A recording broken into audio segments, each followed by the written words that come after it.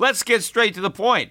You want to grow your portfolio to deal with the rising cost of inflation, to pay off your debt or your mortgage, pretty much anything standing in the way of you and financial freedom, right? Well, with Yahoo Finance, you can get access to the news, data, and tools that you need in order to help you reach that financial freedom. And when it comes to your financial future, you think you've done it all. You've saved, you've researched, you've invested all that you can. And now you need to take those investments to the next level by using what every financial great uses. Yahoo Finance. For more than 25 years, Yahoo Finance has been the brand behind every great investor. They're the #1 finance destination, producing a holistic look at the financial news cycle, including breaking news, original perspectives, analyst ratings, independent research, customizable charts, and so much more. For comprehensive financial news and analysis, visit the brand behind every great investor, yahoofinance.com, the #1 financial destination. That's yahoofinance.com.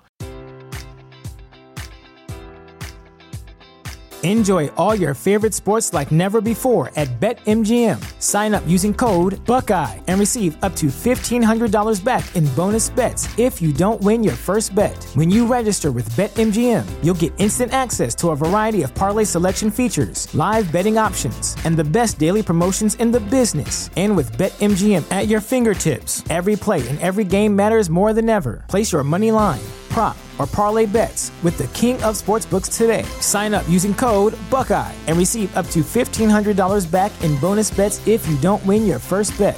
BetMGM and GameSense remind you to play responsibly. 21 plus and present in Ohio, subject to eligibility requirements. Rewards are non-withdrawable bonus bets that expire in 7 days. Gambling problem? Call 1-800-GAMBLER. In partnership with MGM Northfield Park.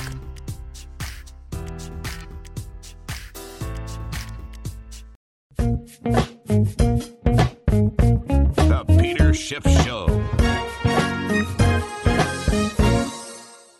I'd like to thank my brand new sponsor, Ladder Life Insurance Company, for supporting the Peter Schiff Show podcast. Ladder makes it quick and easy to get covered for life insurance. To lock in your best rate today and to get your family covered with Ladder, go to ladderlife.com/gold. Well, we have a brand new president of the United States, the 46th president. Unfortunately, that president is Joseph Biden. Now, the question is Joe Biden the president, or is he some puppet? And if he is, in fact, a puppet president, who exactly is pulling the strings? That question for now will go unanswered, and we'll just assume that the president that was elected is the president who is presiding, and that is Joseph Biden, who was inaugurated today in Washington, D.C. And to celebrate, I suppose, the new president, all 4 of the U.S. stock market averages closed at new all-time record highs. That is the Dow Jones Industrial Average, the S&P 500, the NASDAQ Composite, and the Russell 2000. Now, first of all, I think what that shows you is that all of Donald Trump's talk about his being the reason that the stock market rallied, right? His big accomplishment was the rise in the stock market. If the stock market gains were really attributable to Donald Trump's policies, and Joe Biden is already unwinding those policies and reversing as many as he can by executive order, why are all the stock markets making record highs? To me, that shows you that the stock market couldn't care less about Biden being president because it didn't matter that Trump was president. The stock market rally that Donald Trump took credit for was not the result of Donald Trump's policies. In fact, if you recall, Donald Trump predicted that the stock market would crash like never before if he lost. That was part of the selling point of why Trump urged voters to vote for him. If you care about your stock market portfolio, you're going to vote for me, because if you vote for Biden, the stock market's going to crash, and that's going to take your 401ks down with it. Well, obviously, that's not happening, at least not because Trump lost, because he did lose and the markets continue to go higher. And I said it from the beginning that it wasn't because of Trump that the stock market was going up. It was because of the Federal Reserve that the stock market was going up. And Wall Street knows that. And they know that despite the change in the White House, there is no change at the Federal Reserve. Fed policy is going to be consistent. It is going to remain the same. And I think Joe Biden sent a message to Wall Street of the continuity by nominating Janet Yellen, who was the head of the Federal Reserve,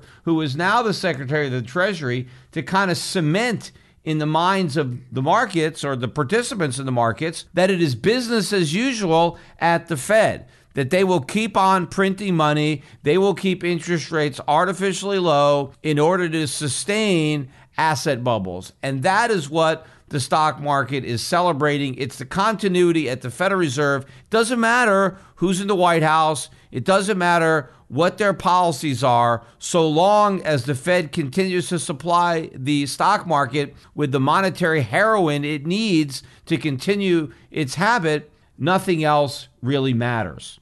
And of course, as I pointed out in my podcast yesterday, when Donald Trump was a candidate, he correctly called out the facade of a stock market bubble, masking underlying economic weakness, masking the problems that he promised to cure if he was only elected. And of course, the minute he became elected, he ignored all of those problems and instead became the champion of an even bigger stock market bubble, because dealing with those problems requires making unpopular decisions. You know, when I voted for Donald Trump, my hope was that he would be a statesman and not a politician, that Donald Trump would have the courage to do what career politicians couldn't, because he wasn't a career politician. But he learned very fast on the job. He quickly became a career politician, despite the fact that he had a very short career. He immediately cared more about being popular than doing what was right. He didn't want to really make America great again.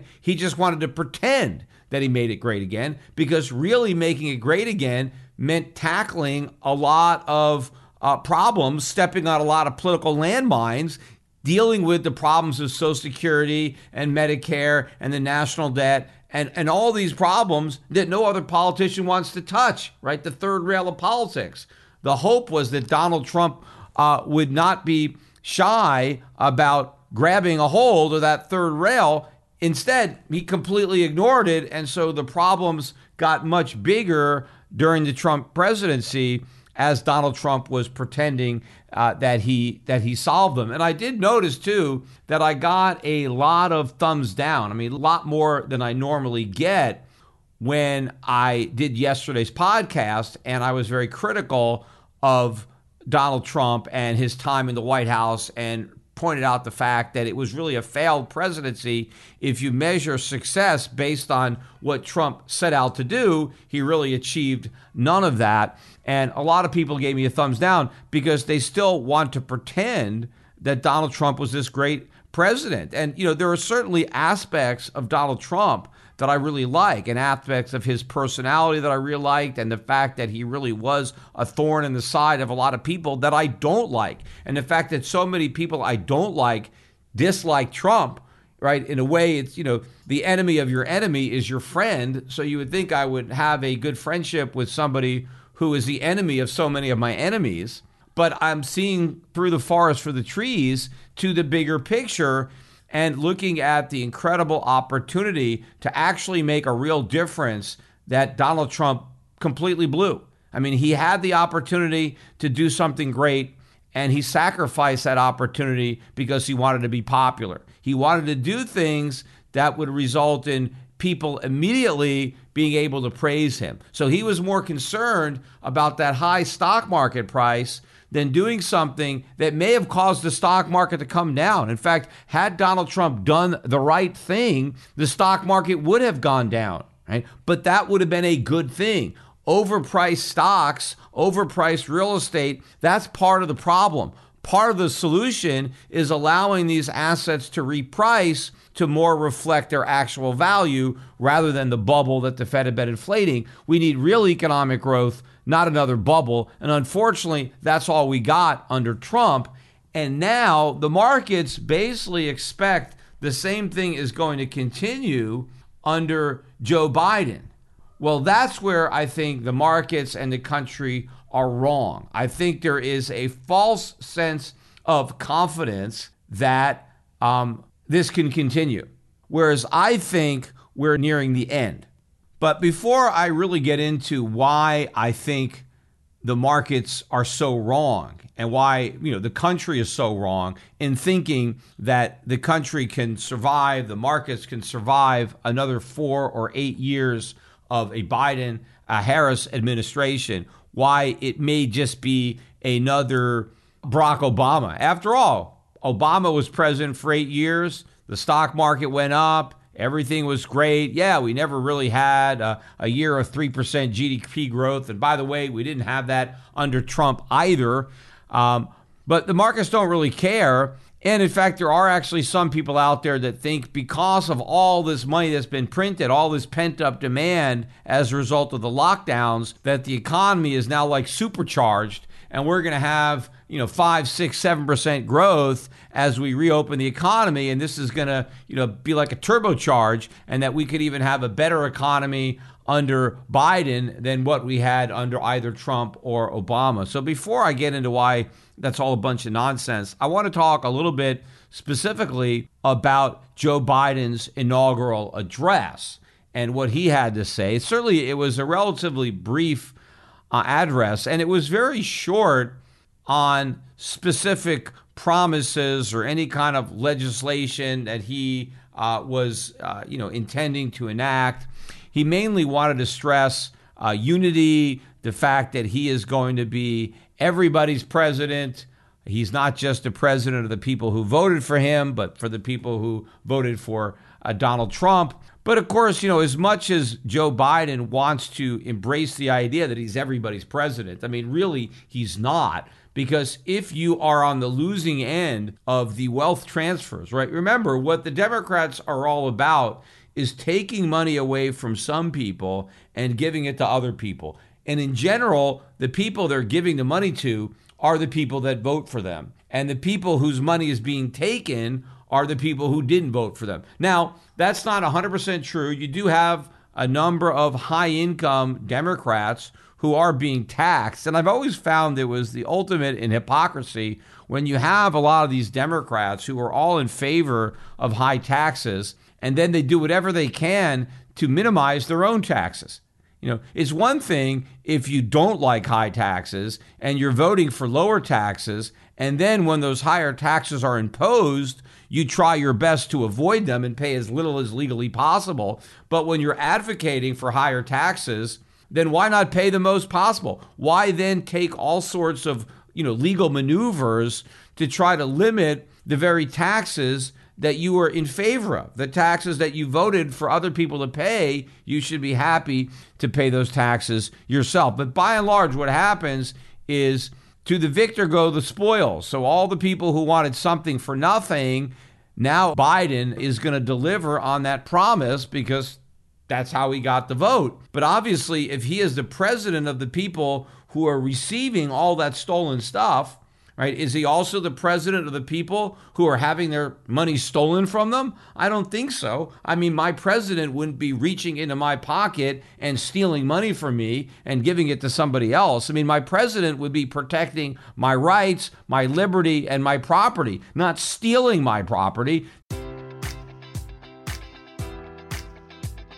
Enjoy all your favorite sports like never before at BetMGM. Sign up using code Buckeye and receive up to $1,500 back in bonus bets if you don't win your first bet. When you register with BetMGM, you'll get instant access to a variety of parlay selection features, live betting options, and the best daily promotions in the business. And with BetMGM at your fingertips, every play and every game matters more than ever. Place your money line, prop, or parlay bets with the king of sportsbooks today. Sign up using code Buckeye and receive up to $1,500 back in bonus bets if you don't win your first bet. BetMGM and GameSense remind you to play responsibly. 21 plus and present in Ohio, subject to eligibility requirements. Rewards are non-withdrawable bonus bets that expire in 7 days. Gambling problem? Call 1-800-GAMBLER in partnership with MGM Northfield Park.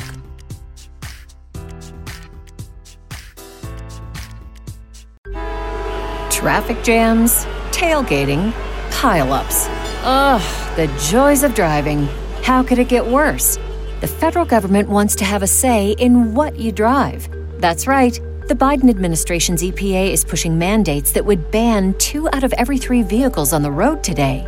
Don't let Washington become your backseat driver. Protect the freedom of driving your way.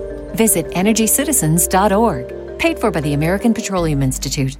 Now, I understand that I have a duty to support government so that government can fulfill its functions of protecting life, liberty, and property. And fine, that's my duty as American, and I'm perfectly willing to pay taxes that are legitimately used to fund the legitimate constitutional functions of government, especially if the government raises those taxes in line with the Constitution. What I don't like doing is when the government steals my money and just gives it to somebody else. So when Joe Biden is taking money from me and giving it to somebody else, I don't really identify with him as my president. Now, I have mitigated the amount that Biden and his buddies can steal from me because I live in Puerto Rico. So now most of my income is out of his reach. And that's one of the reasons that I encourage so many other of my listeners to join me in this beautiful island.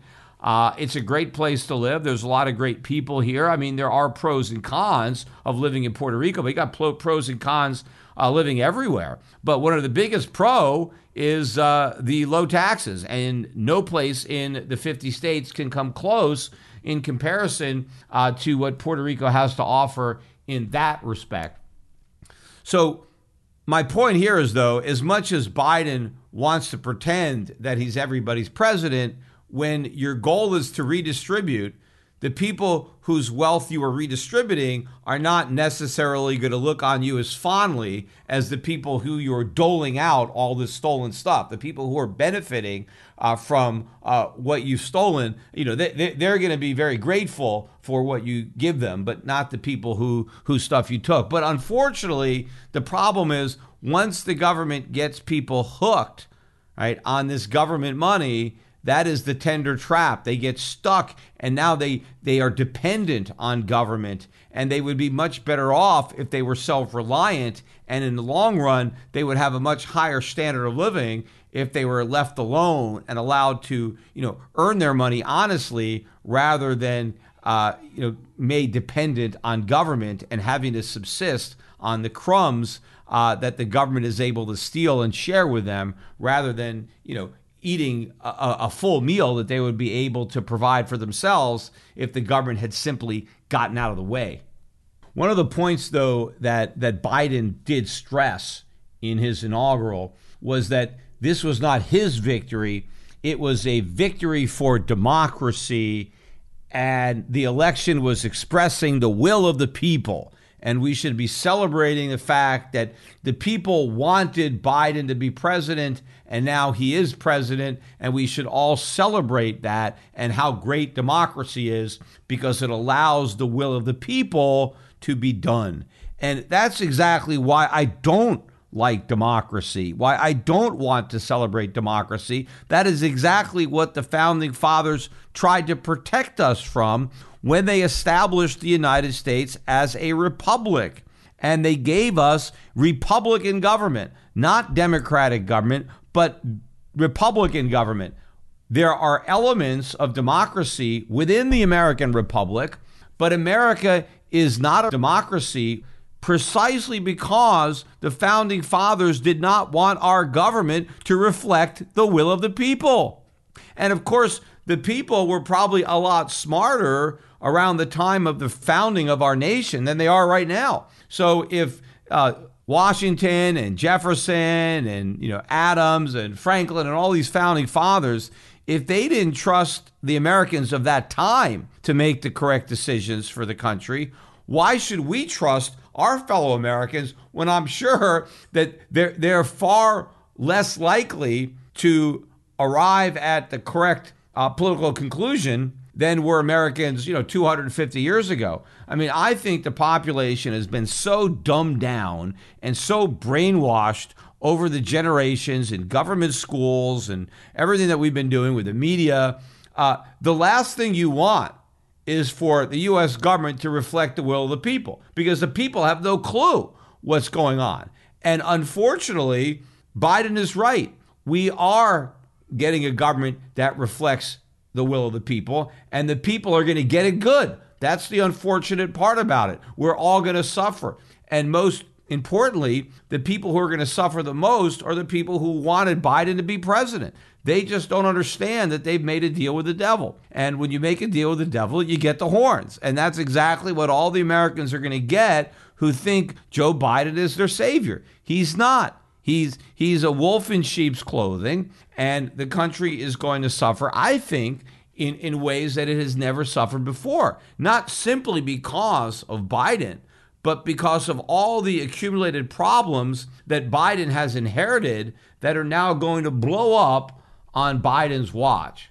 The closest, though, Biden did come to addressing specific policy was giving a nod to climate change by talking about it without specifically using those words, but clearly he was referencing the need to finally do something about it, about this great challenge coming from Mother Nature. So clearly he is indicating that we're going to get some type of government spending and legislation because he, Joe Biden, is finally going to save the earth and tackle climate change. And the other legislative priority that he kind of let out of the bag had to do with eradicating systemic racism. You know, some form of reparations. I mean, he didn't come out and say reparations. He didn't even say systemic racism, but he alluded to it. And he basically said that after 500 years, the buck stops with him, that now is the time to deal with it. We can't keep procrastinating, making it right. We need to make it right now. Now, how are we going to make it right? How are we going to atone for 500 years of sins? Obviously, he is thinking some form of reparation for slavery. So we're going to get some kind of Green New Deal. We're going to get some kind of reparations. Those are the cards that Biden has up his sleeve that he kind of let show. And I think more and more of this liberal hand is going to be exposed as the days and the weeks go by. You know, a lot of people again on Wall Street are also delusional if they think that Joe Biden is just going to tack back to the center and it's going to be business as usual and it's no big deal, you know, and that everything is just going to be fine. It's going to be the way it was under Barack Obama. And of course, you know, they made a big deal about how much better everything was under Trump and how great it was and why it was Trump's new policies and the faster growth and the better economy that was behind the stock market. And I said all along that had nothing to do with it, that it was the same stock market we had under Obama. It just continued under Trump. The numbers were, you know, not very distinguishable. You know, a lot of people like to point to the fact that we did get record low unemployment under Trump, which is true, but the decline in unemployment stayed on the same trajectory after Trump was elected as before. So the unemployment rate was already going down before Trump took office. So the trend just continued uninterrupted. So did the trend of declining labor force participation. That continued. And so did the trend of replacing manufacturing jobs with service sector jobs. Those trends continued under Trump. They never changed, despite all the attempts of Trump administration and Republicans and the Wall Street media to try to spin that as if something substantive changed. Because what Wall Street wanted to do was try to come up with a justification for the stock market rally and for why stocks were going up. They didn't want to just say it's because of the Fed. The market's going up because the Fed is printing money. So they wanted to pretend there was some other rational economic basis for the stock market rally. In fact, the only reason that Trump's policies helped the market is that he refused to actually do anything about the underlying economic problems that were driving Fed policy that was supporting the stock market. But it's my belief at this point that the ability to kick that can down the road ends with Joe Biden.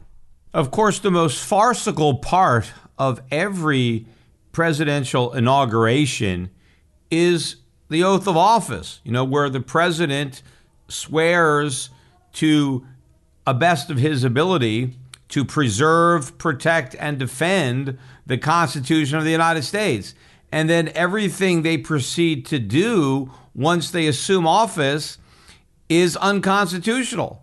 everything that Biden wants to do not only violates the spirit of the Constitution, but the letter of the Constitution. All of his plans, all of the legislation that he has in his agenda is unconstitutional. There's actually nothing that Joe Biden wants to do that is constitutionally authorized. So the biggest enemy of the Constitution is Joe Biden.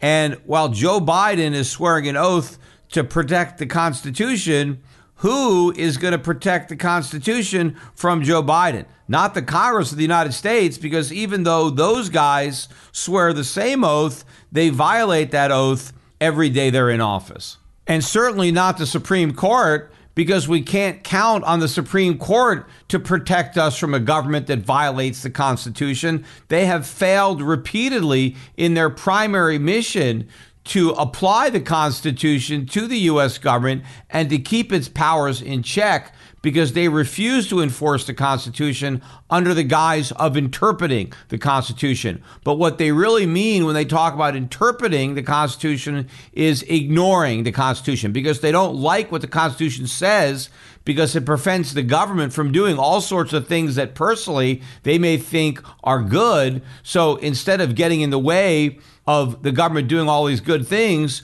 under the guise of interpreting the Constitution, they actually ignore the Constitution in order to let the U.S. government get away with all sorts of things that are clearly unconstitutional because they're not authorized by the Constitution, but the government is able to get away with it anyway because of a complicit Supreme Court.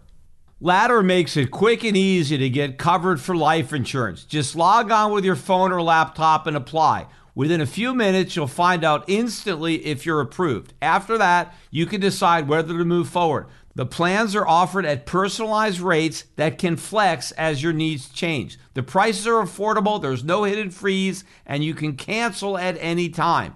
Since life insurance costs more as you age, now's the time to cross it off your list. And the best time to buy life insurance is when you're young and healthy, because that's when you have the lowest probability of dying, and therefore you can get the most amount of insurance for the least amount of money. You're making a bet that you die, and the insurance company is making a bet that you don't. Now, of course, that's a bet that you hope that you lose. Nobody wants to die, but in case you do, you want to make sure that people that you leave behind have as much resources as possible to continue without you. And that's why term life insurance is so important. It maximizes the amount of insurance your family gets and minimizes the premium that you have to pay to provide it. So get the most bang for your buck by buying term, and then use the money that you save to invest on your own, preferably with me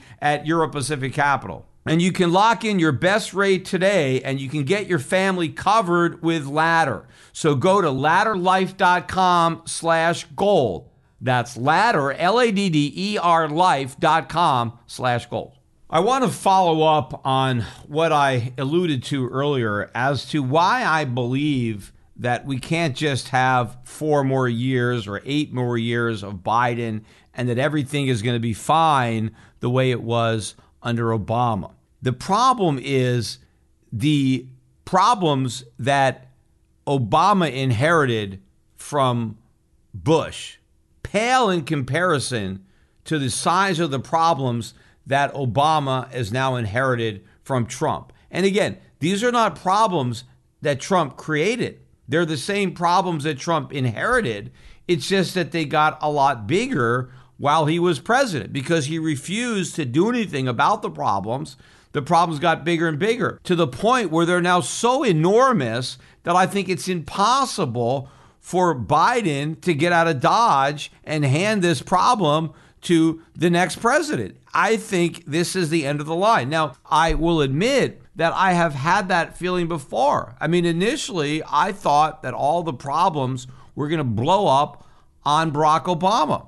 And I was wrong about that. I underestimated how long we could kick this can down the road and how many people around the world would be fooled into believing that the Fed could normalize interest rates and shrink its balance sheet, and somehow these emergency measures were truly a one-off event, and that the Fed would be able to get this under control and put the inflation genie back in the bottle and everything was going to be fine.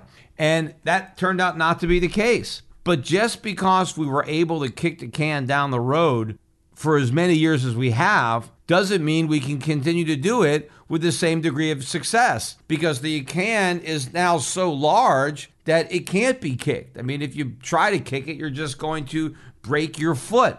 Remember, the reason that QE1 and QE2 did not bring about the collapse of the dollar, which was ultimately what my forecast boiled down to, was because the Fed was able to convince the markets that the $4 trillion balance sheet was going to go back down to $1 trillion, that 0% interest rates were going to be normalized, and that everything was great. I mean, the markets actually bought into this nonsense. But nobody is going to buy into it again. Nobody is going to bite on this a second time. Everybody knows at this point that QE is infinite. Everybody knows that the Fed is never going to shrink its balance sheet. The balance sheet is going to grow in perpetuity. It's just that now people are under the delusion that it's okay. They don't realize that the only reason it worked the first time was because the world was convinced it was temporary and a one-off emergency measure. Once the world grapples and accepts the idea that it is a permanent source of funding, that the U.S. government is going to run enormous deficits forever, that the deficits are going to get bigger and bigger and bigger, that the balance sheet is going to grow in perpetuity, and the printing presses are just going to run nonstop because the Fed is going to be printing all the money, because unlike what happened when Obama was president, it's not going to be the Chinese or the rest of the emerging markets that are going to be buying our treasuries. It's not even going to be the Social Security trust funds that were buying them in the past. And I pointed out in a prior podcast that I just did that the Social Security trust funds are now selling U.S. treasuries. So when you're in a point in time where the balance sheet is now far larger than it ever was when Obama was president, the big private lenders are absent, the international lenders, the government trust funds are not there, the Fed is the only game in town, and now it has to print more money than ever because the size of the commitments are bigger than ever, and Biden is coming in to office when the economy fundamentally is even worse. The aftermath of COVID-19, if we're even in the aftermath, I mean, we're maybe still in it, but the structure of the economy, what's going on is even worse. We're in an even deeper economic hole. Despite the fact that the stock market's at record highs, the actual economy is in worse shape now, much worse shape than it was in 2008. So I think it is night and day. And I think it is extremely naive of investors to think that we're going to get away with this again just because it worked before or we got away with it in the past. And I think the fact that we did kick the can down the road for as many years as we did, and the fact that the problems have gotten so much larger than they were back then, to me, the inevitable dollar crisis, the inevitable economic crash, the real crash that I have been waiting for is unfortunately going to be that much worse. It's going to be that much bigger an event. The losses will be that much greater for the vast majority of the public and for investors as a result. And I am more confident than ever in the accuracy of what I am forecasting. Now, yes, I was confident in the past. I was very confident when Barack Obama took office that the dollar was going to tank. I was wrong about that. It didn't tank. But I am even more confident now than I was then, only because, A, the problems are much bigger now than they were then. So my concerns have been amplified by the fact that the problems have grown so much larger. But at the time, I always realized that my forecast could be early. I mean, I never was saying, hey, for sure, this is what the dollar is going to do or when it's going to do it. I always knew that it was possible that I could be early. I even knew it was possible that I could be wrong. but I assigned a very, very low probability to my being wrong. I did assign a higher probability to my being early because I know you never know what could happen.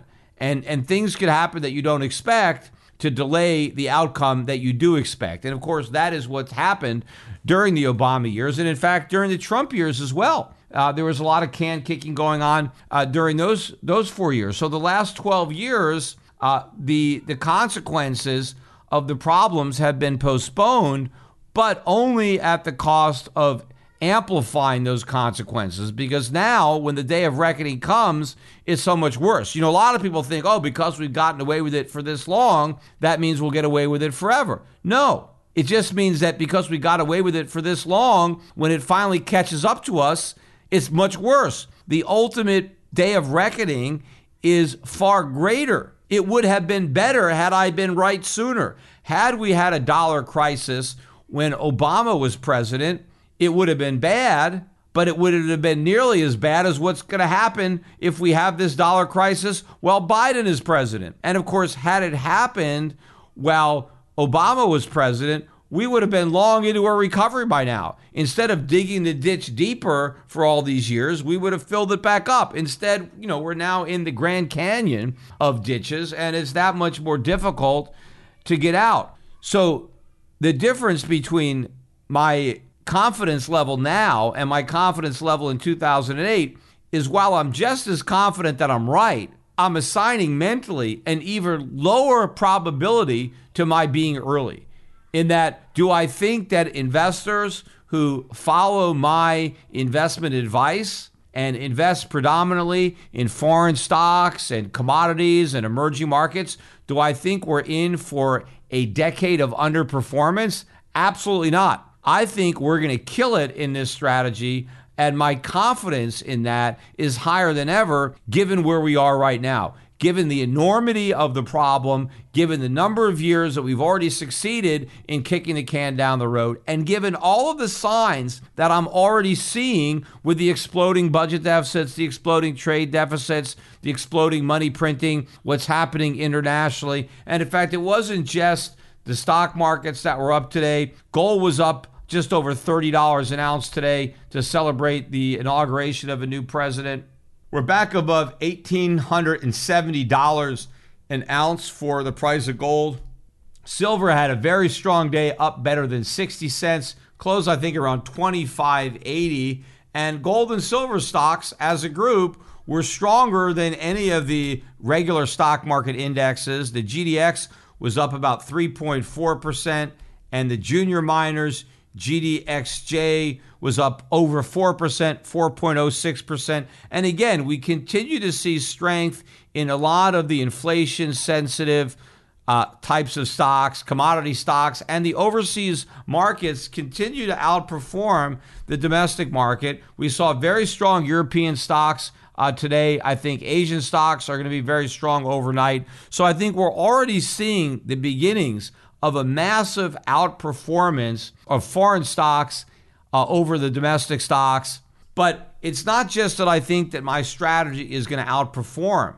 It's that the collapse, the crisis that I have been preparing for, which is really the basis. It's not just that I want to outperform the positive performance in the U.S. markets. I want to avoid the tremendous real losses that I believe Americans are going to suffer as a result of a collapse in the value of the dollar that is going to bring down the value of all dollar-denominated assets. And so in order to escape that and protect yourself from really what amounts to a massive wealth tax, I mean, even if we don't get the official wealth tax, we will get it unofficially in the form of unprecedented inflation, which will decimate the wealth of so many Americans. To get out in front of that and escape that, you need to invest globally. You need to get as much money as you can out of harm's way, out of U.S. dollars, out of any dollar-denominated assets. Yes, I said the same thing when Obama was elected, and it turned out that I sounded the alarm too soon because we were able to get away with blowing up a bigger deficit and printing more money. But again, only on the pretense that it was temporary, that it was going to be reversed, And even though to me it was obvious that that was a lie and that it was impossible to actually do what the Federal Reserve was claiming, the markets believed it anyway and continued to run with a false narrative. Well, the ability to do that has come to an end. And everything that I am seeing, all the signs that I am seeing now, real life signs in the marketplace that are telling me that I had it right from the beginning, that it was the people who believed that the Fed did it right, the people that believed that QE and 0% interest rates worked. Those were the people that got it wrong. People just thought they got it right because they looked like they were right as they were able to reflate a bubble, and the bubble blinded them to what was going on beneath the surface. I was right the entire time, and now the markets are about to verify that, and I think the people who are following my investment strategy are going to be vindicated in their foresight and rewarded for their patience. Of course, I had the same concerns about the U.S. dollar and a potential big drop in the late 1990s as a result of the stock market bubble being fueled by what I regarded at the time as reckless Fed monetary policy. Of course, in hindsight, it's not nearly as reckless as the policy we've had more recently, but at the time, it appeared reckless, and it was causing a bubble and distorting the economy. And that bubble did pop in 2000, and my expectations proved prescient because we did have a big dollar decline following the bursting of the dot-com bubble. And the first decade of this century was a very profitable one for people who were following my investment advice and getting out of U.S. dollars. The dollar went on a huge decline, up until 2011, really bottoming out in 2008, just before the financial crisis. But during those years, emerging markets boomed, commodities boomed, oil boomed, gold and silver boomed, foreign currencies boomed. And we made a tremendous amount of money following our investment strategy. The difference is the party ended prematurely with that big U.S. dollar rally that I did not expect. I did not realize back in the late 1990s that before the dollar crash completed itself, that we would have a financial crisis that would actually give the dollar a reprieve. I thought that the crisis would be the nail in the coffin, that the crisis would be what would push the dollar over the edge. Instead, it saved it from oblivion. The dollar was about to collapse, and ironically, the financial crisis saved it, and it gave it a new lease on life. But what it ended up doing was allowing the problems that I believed at the time, even back then, were going to lead to a crisis in the U.S. dollar. It has now elevated those problems to a much greater degree. They're on a much bigger scale now than they were at the end of the 1990s. And this time, I'm confident that there won't be a crisis to save the dollar. The crisis will be the dollar. The dollar itself will be the epicenter of the next crisis. It's not a financial crisis. It is a U.S. dollar crisis, which in and of itself is a financial crisis. It's just a financial crisis from which there is no escape because there are no bailouts, because the U.S. government can bail everybody else out when it can print the money to do it. But when nobody wants the money the government is printing, when the crisis is in the dollar, when it's the dollar that people are running from, not running to, that is a whole new ball game. That is the ball game that we're about to enter into. That's the one that's getting started with Biden up on the mound. And so you have to understand how the game has changed in order to understand how to play it. It's going to look a lot more like the first decade of this century than the second decade, except it's going to have a very different ending. Instead of the dollar being saved by the bell, it's going to be down for the count.